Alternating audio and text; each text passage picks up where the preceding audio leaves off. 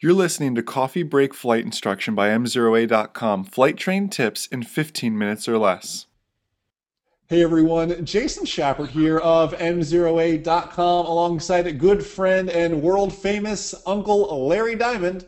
You're listening to Coffee Break Flight Instruction, flight training tips in 15 minutes or less. Today's topic is with iPads and tablets really taking over the cockpit. Is paper still useful to even carry? Why bother? Larry, what are your thoughts on that? Um, well, what happens if they break? But I'm so old school, of course, because I got taught by Orville and Wilbur. We just had the printing press was just invented. So I have current charts, I have current plates, and what I do is actually off of AOPA. I said it very well that time.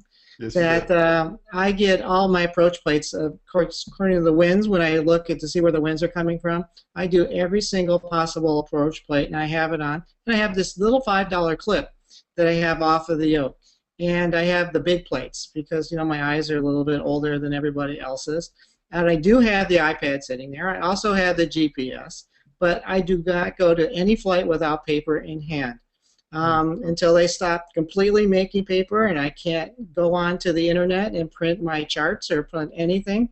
Even going on AirNav, I'm still going to print them no matter what. And so I use paper all the time. Paper is going to be my backup.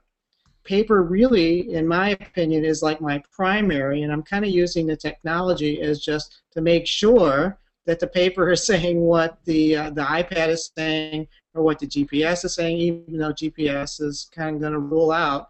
But I always have paper. Every single one of my students has the knee board printout based on what airport we were flying to Lansing today. We got kind of like crosswind out, but still Grant, my student, had on his knee board, he had the airport diagram. On his knee board, he had even an approach. I always tell him to take the approach so we know who to call, what the approach control is going to be. And especially the airport diagram is really, really important because you get into a little busier airport, and of course what they're going to say, get off at Alpha, go to Bravo, go to X-ray, then go to Yankee, and you're going to have absolutely no clue. So paper has saved my butt multiple times when I go into some Class C airports, even Class D airports that used to be maybe Class B or Class C. But that's definitely the one thing I have, either on the knee board printout or on the specific airport diagram. I always use paper. I mean, I have so much paper, I probably killed at least 14 forests here in Michigan. But even today, I still collect them. I still have them. They're not current.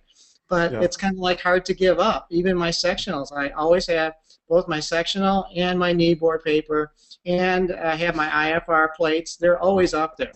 And I feel a lot more comfortable with that, and it's always worked, and I think it's very safe. So paper will never go until they take away all my paper. You will always find a sectional, a low en route, and my Florida approach plate book in the airplane. I'm not saying I carry it with me on my flight bag everywhere, but it stays in the back seat pocket of the airplane, and that's just where it stays. When it's no longer current, I really don't throw them out. I kind of like to save stuff like that. Maybe I'm a hoarder. I don't know what it is, but I like to see if approaches have changed over time. I'm weird, I guess. But I always have a paper backup, and it's so funny. Literally today, Larry, I was flying, and I sent you a picture of what I was flying. It's G1000 out. He's got his iPad. I've got my iPad. We looked like Back to the Future flying. Like we were super cool. At least I thought we were super cool. I use the iPad for situational awareness primarily.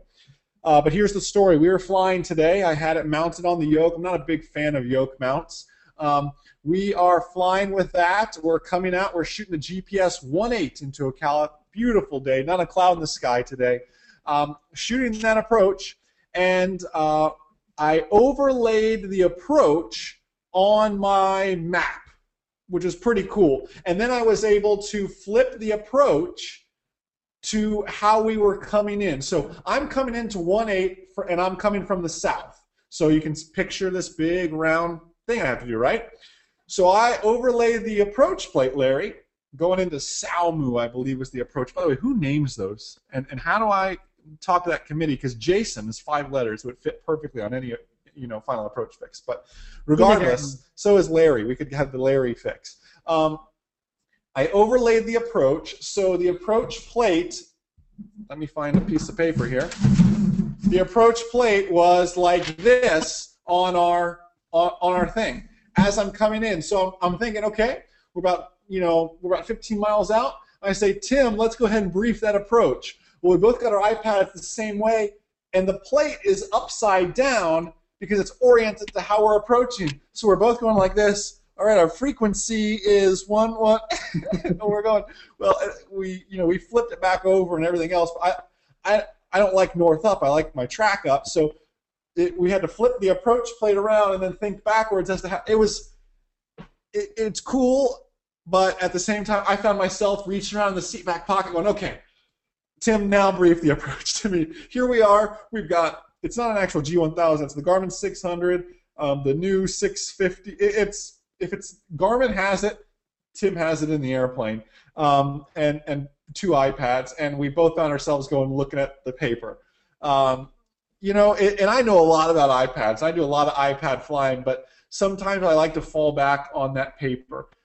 It's just easiest, and sometimes we try to get too fancy, like overlaying my approach plate onto my low-end route chart, which just, was it cool? Sure, until I came to brief the approach, I had to be hanging from the ceiling to be able to do it. So, long story short, absolutely, I always have paper in the cockpit. It's a must, and that kind of sums that up. Larry, any final thoughts on that, or are you cool? Well, the last time I flew down to Fort Wayne, Indiana to give a presentation on a novel oral anticoagulant. So guess what the pilot had? Huh. They had the paper right in front of them with their iPad on their kind of like knee. Yeah. What do you think they were doing? They were looking over their paper charts. Yeah. Just going over the approach and stuff like that. I mean, just the airport diagram alone. They were using their iPad. They had it put in the same place where I have mine on my little Archer 3. Yep, you are correct. So, guys, thank you so much for tuning into Coffee Break Flight Instruction. On behalf of myself, world-famous Uncle Larry, the entire M0A.com team here, hope you really enjoyed this. Please subscribe in iTunes, totally free. That way you'll never miss another episode of Coffee Break Flight Instruction. Enjoy the rest of your day, and most importantly, remember that a good pilot is always learning. Have a great day, guys. See ya.